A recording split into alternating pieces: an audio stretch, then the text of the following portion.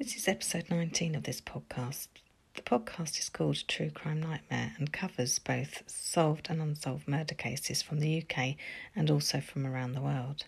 This episode covers the well-known case of 8-year-old Sarah Payne, who was murdered by convicted paedophile Roy Whiting in July of 2000 in Sussex, England. Sarah Payne's parents, Michael and Sarah Payne, had met in the mid-1980s. They got married in West Sussex on the 4th of August of 1990. Michael worked as an airport employee. The couple would have 5 children together from 1987 until 2003.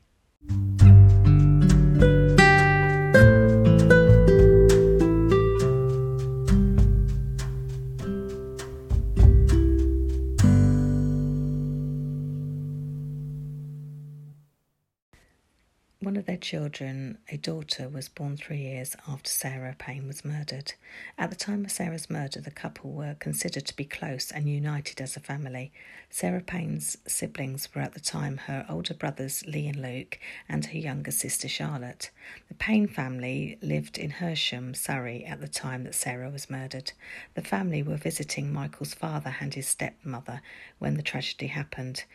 It should have been just another typical family get-together, but unfortunately a paedophile living nearby changed all of that when he snatched Sarah away from her family.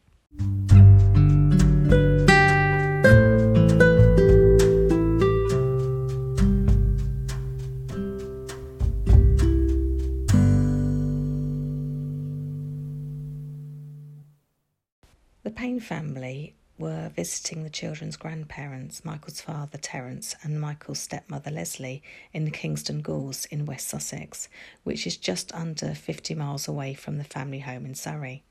It was during the evening of the 1st of July of 2000 when the nightmare unfolded. The children had all been playing in a cornfield not far from their grandparents' house. Sarah Payne, who was 8 years old at the time, was with her younger sister Charlotte, who was 5 years old. She was also with her 2 older brothers, Lee and Luke, who were 13 and 11 years old at the time. They knew the immediate area and had played out in the fields before, so the parents and grandparents were not worried about leaving them there as they went home, and the children were to go back to the house once they'd finished playing. However, on this occasion, it is believed that a local paedophile had either been watching them playing and waiting for an opportunity to snatch a child, or he had just happened to drive past when Sarah was on her own whilst she was walking down the country lane. That was close to the home of her grandparents. No one knows for sure, apart from the killer himself, how everything happened that evening. It was still light and the children had been playing when Sarah fell over and hurt herself. She wanted to go back to find her parents and grandparents, so she left the field to make her way back to the house on her own. Unfortunately, at that moment, a local man drove past in a white van and he snatched the little girl from the side of the country lane and threw her into the back of the van before driving off again. The other children were unaware of what had happened, but had already decided to go back as well. Lee noticed a scruffy-looking man driving a white van. The unknown man smiled at Lee and apparently waved as well. Lee did not realise at the time, but his younger sister Sarah was in the back of the van and the man driving was a convicted paedophile called Roy Whiting. At this point, no one even knew that Sarah was already missing. It was only after the remaining 3 children arrived back, expecting to find Sarah already there, that anyone knew that there was a problem. The adults instantly realised that there was a problem. Some of them went out looking for Sarah, calling her name, asking anyone that they came across if they had seen her. The police were called at 9 p.m. and within an hour they started searching for her and treated the disappearance very seriously. There were hundreds of officers from the Sussex Police Force involved in the initial search. The police only had one lead, and that was the sighting of an unknown man who had been seen by Lee Payne, Sarah's brother, at the time that she had gone missing after making her way back down the country lane towards her grandparents' house. Lee gave them as much detail about the man that he could. Lee explained that the children, including himself, had all been playing in the field when Sarah became upset because she had hurt herself. He went on to tell the officers that Sarah had decided to walk back to the house for help. Lee said that shortly after that, he and his siblings had decided to go and find Sarah and go back to the house with her. It was whilst they were heading back that Lee saw what he described as a scruffy-looking man with yellowish teeth driving a white van. Lee told the police that the man, who the boy did not know, had smiled and waved as he drove past the group. Within 24 hours, the whole of the country had heard about the disappearance of 8-year-old Sarah Payne. Her parents, Sarah and Michael, made what would become almost daily press conferences asking the public for any information to help find Sarah. At these conferences, Sarah would always give a message to her daughter telling her that they were all looking for her and would find her and bring her home again. At one stage of the investigation, 1 in 3 police officers from the Sussex Police Force were working on the Sarah Payne investigation. A man that was already known to the police was questioned within 24 hours of her disappearance. His name was Roy Whiting, and he only lived a few miles away from the scene. Roy Whiting was known to the local police due to him being a convicted paedophile who had previously served time in prison for sexually assaulting a 9-year-old girl. Roy Whiting was new to the area, but the police were aware of his past. However, they did not know that he had a white van, but they soon discovered that Roy had only recently bought the van. When Roy Whiting was initially questioned by the police, he told them that at the time of Sarah Payne's disappearance, he was miles away in Hove, which is near Brighton in East Sussex, so he could not have had anything to do with her disappearance. He told the police that he had been at the fun fair.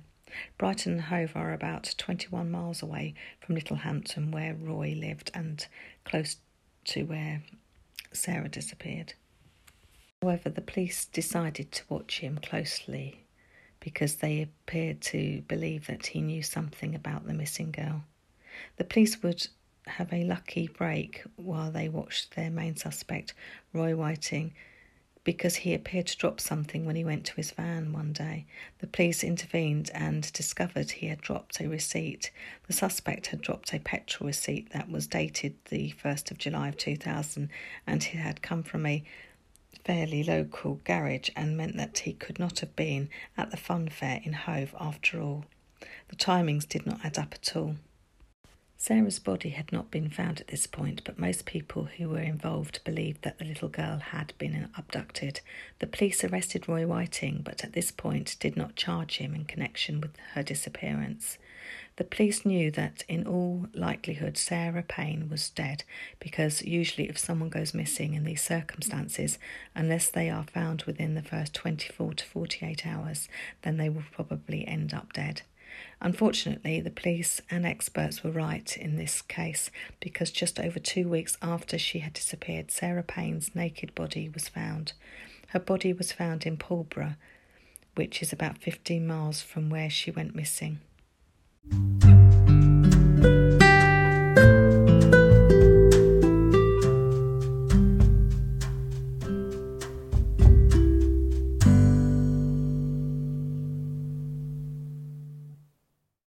Sarah's body had been discovered partially covered in a shallow grave off the side of a busy road.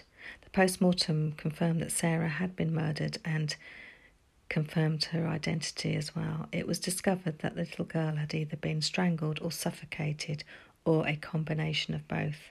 She had also suffered an horrific sexual assault, according to the results from the post-mortem. The police did not find any forensic evidence either on her body or where she had been left.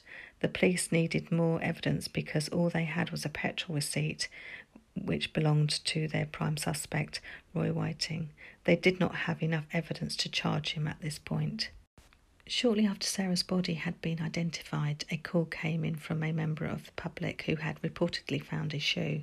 Sarah Payne's body had been found on the 17th of July 2000, just over 2 weeks after she had vanished. The person who called in about the shoe had phoned police on the 20th of July. 2000, which was 3 days after Sarah's body had been discovered. The shoe was recovered from a roadside in the village of Coolham, which is only about 3 miles from Pulborough, where Sarah's body had been found. Her parents were able to confirm that it looked like the shoe that their daughter had been wearing when she had disappeared. The black shoe had a Velcro strap instead of laces. Luckily for the police, the Velcro strap contained some evidence that they would eventually be able to use to help convict her killer. Although Roy Whiting was a suspect and the main suspect, the police did also question other known sex offenders in the area, just in case. They did not want to make any mistakes or overlook anyone or anything that was relevant to the murder case. When the police looked closely into Roy Whiting's background, they discovered that he had previously abducted a young girl, similar in age to Sarah Payne at the time. He was also known to scout the local area where he lived in Crawley, a town in West Sussex, looking for young girls.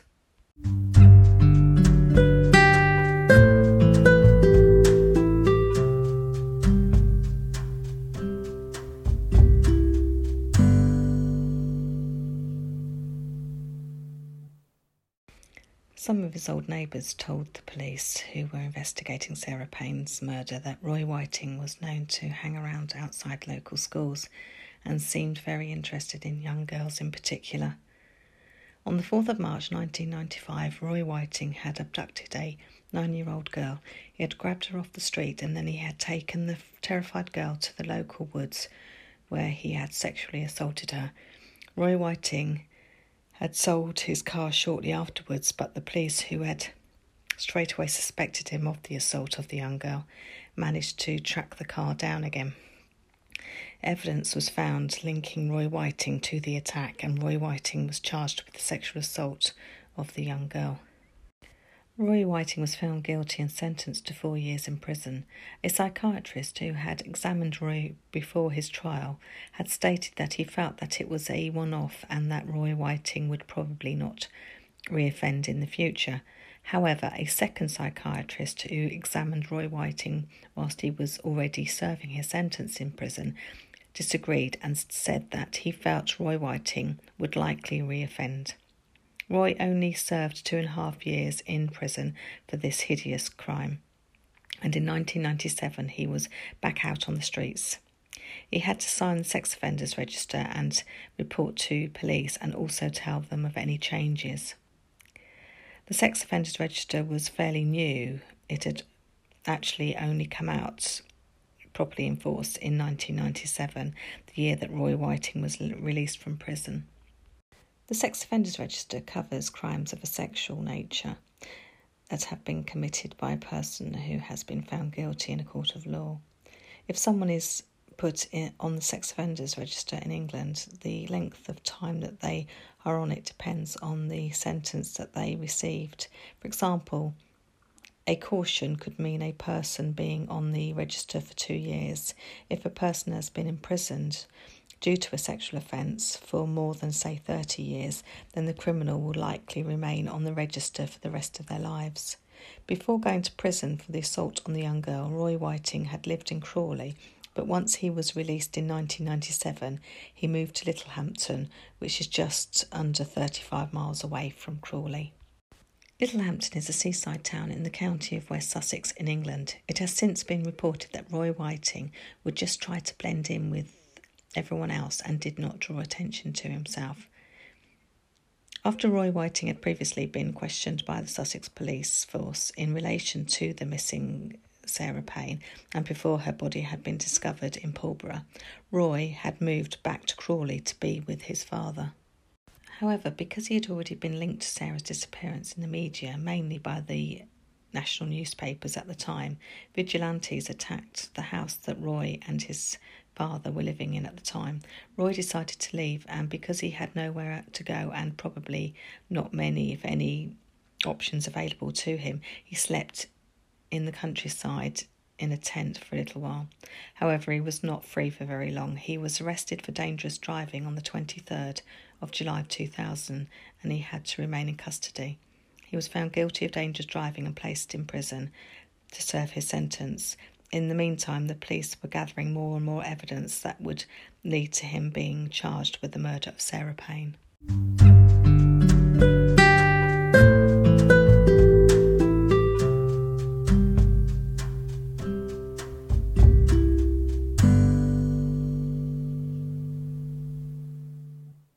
The police had already checked Roy Whiting's white van once, but decided to go over it again. There was a sweater in the front of the van that belonged to Roy. On this sweater, the forensic experts managed to find a single blonde hair that, once it was analysed, turned out to have belonged to Sarah Payne. In fact, it was considered by experts to be a 1 billion to 1 chance that the hair had not belonged to the murdered girl, but had belonged to someone else.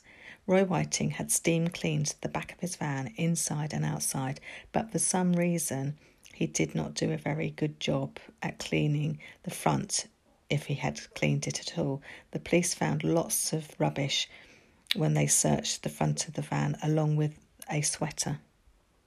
The forensic experts also found plenty of fibres linking Roy Whiting to the black shoe that Sarah Payne had been wearing on the evening that she had been abducted. Finally, after 7 months, the police had enough evidence to charge Roy Whiting with the abduction and the murder of Sarah Payne. He was already serving his sentence for the dangerous driving offence, so he was already locked up. Roy Whiting denied having anything to do with the murder and has never admitted it. His trial took place at Lewes Crown Court in November of 2001, and he entered a not guilty plea. The judge ordered that Roy Whiting's previous sexual assault conviction not be included in the court case, so it was not discussed or disclosed. The prosecutors could not use the evidence during the murder trial at all. Michael and Sarah Payne, Sarah's father and mother, attended the court every single day and had to listen to some very harrowing evidence. The fibre evidence from the black shoe, as well as the blonde hair from the sweatshirt, as well as the receipt from the petrol station, which placed Roy Whiting close to the site where Sarah's body was later found and not in Hove, as he said that he was, were all included as evidence against him. The case was heard for 4 weeks before the jury was sent out to come to their verdict. The jury did not need very long. They came back after only 9 hours with a guilty verdict. The judge, Justice Curtis, who had presided over the court case, sentenced Roy Whiting to life imprisonment. Roy Whiting was taken to Wakefield Prison, which is in the county of Yorkshire in England. The judge recommended that Roy Whiting never be released from prison. In November of 2002, the Home Secretary at the time, David Blunkett, ordered that Roy Whiting serve a minimum of 50 years in prison. However, it was reduced to 40 years on appeal.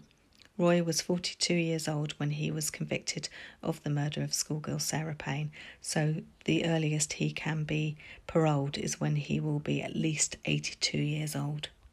Hopefully he will die before he ever has the chance of being released into the world again. Roy Whiting, who was born on the 26th of January 1959 in Horsham, West Sussex, England, grew up in Crawley, West Sussex. He had reportedly had a difficult relationship with both of his parents, and he had many siblings. Roy Whiting worked as a car mechanic in a local garage after leaving school. Something good that happened after the conviction of Roy Whiting was a campaign led primarily by Sarah Payne's parents to set up a new law which would enable people, especially parents, carers and or guardians of young children, to be able to find out if a convicted sex offender is living in their area. Sarah Payne has always said that if such a law had already been in place, her daughter would probably still be alive today. The new proposed law was trialled in England and Wales in 4 pilot areas in September 2008. In August 2010, the Home Office announced that the Child Sex Offender Disclosure Scheme would be extended to cover the whole of England and Wales by the spring of 2011. Sarah Payne went on to write a book which covered her daughter's abduction and murder. She also wrote about the harrowing aftermath in regards to how it affected her family. The book is titled Sarah Payne, A Mother's Story.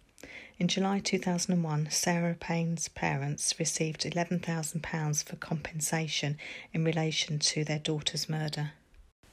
Sarah Payne is on record as describing the payment offer as a, quote, sick joke, unquote. But it was the maximum that could be offered by law at the time. Sarah Payne was also awarded an MBE, which is an award given by the government and also by the Queen in recognition to work or awareness done by an individual usually.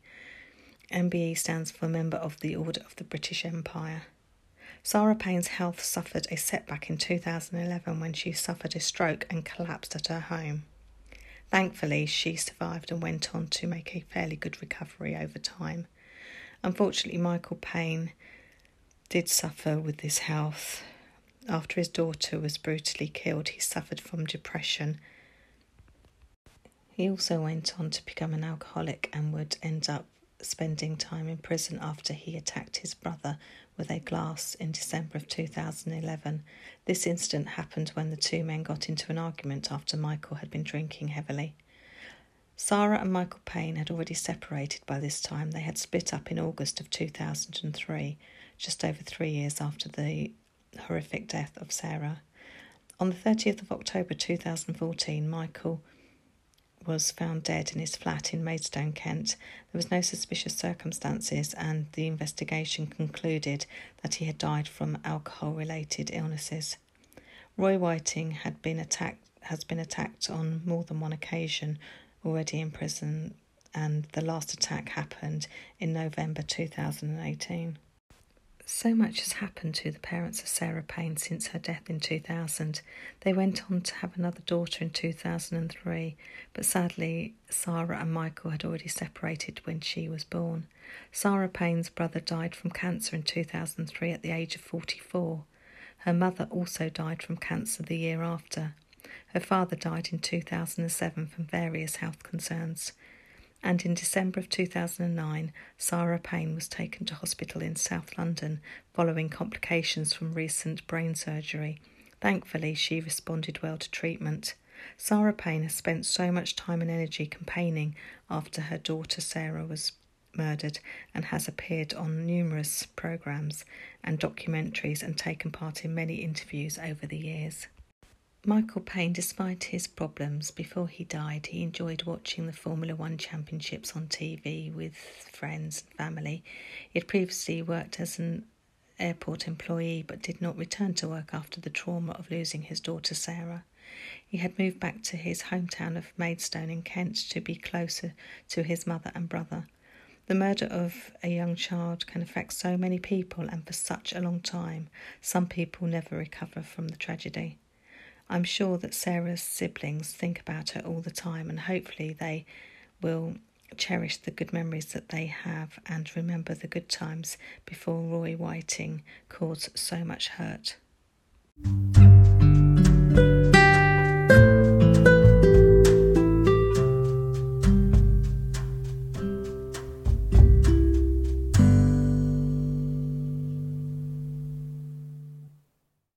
The credits for this episode go to Britain's Most Evil Killers documentary and Wikipedia.